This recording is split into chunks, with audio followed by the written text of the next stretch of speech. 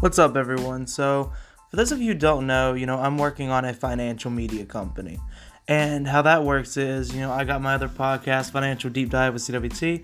I got the blog on the website, working on a crypto blog as well on that website, financewithcwt.com. And, I really need it to get a lot of attention in order for it to be successful. Like, I need a lot of people to be on the website, clicking things, interacting with ads, and I need a large audience so that people will buy sponsorships on it.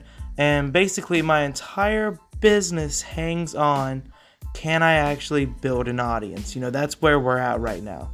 Can I actually build an audience that will, interact with my stuff, interact with ads, and just be on the website? And I was trying to think of the best way to do that. And, when it comes to that thing, the first thing I thought of was ads, like Facebook ads. I can basically buy a bunch of Facebook ads, Google ads, and get, a ton of attention on the website that way. It'll be expensive, but if done right, it'll lead to basically a lot of money for me. But I really don't think that is the best strategy. And, I saw a post by a guy who built, a newsletter that he sold for $20 million. And he was saying that, before you start, if you have to spend ads early on for a media business, that means you just haven't figured out content marketing first. And I was thinking about that, and it's have I really figured out content marketing? Actually get my stuff out there just based off content? And the answer to that is no, or I wouldn't need the ads in the first place. So, that leads me to, how do I actually build this thing? And TikTok is a huge opportunity. I can post a video, get 1,000 views, and it'd be easy. And same thing for Instagram Reels, and also YouTube Shorts. YouTube Shorts has proven to be a very successful strategy. So with all of that together, it seems like that's what I should be focusing right now, because if I build a lot of content, I can gain a huge following, and it won't cost me a dime.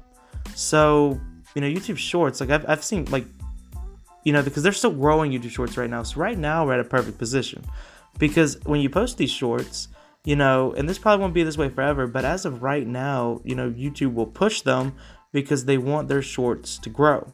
And until it does grow, we have such an amazing opportunity, because I can post a 15-second video on finance, put it on YouTube Shorts, get it a little bit of views, and then hopefully, those views turn to subscribers.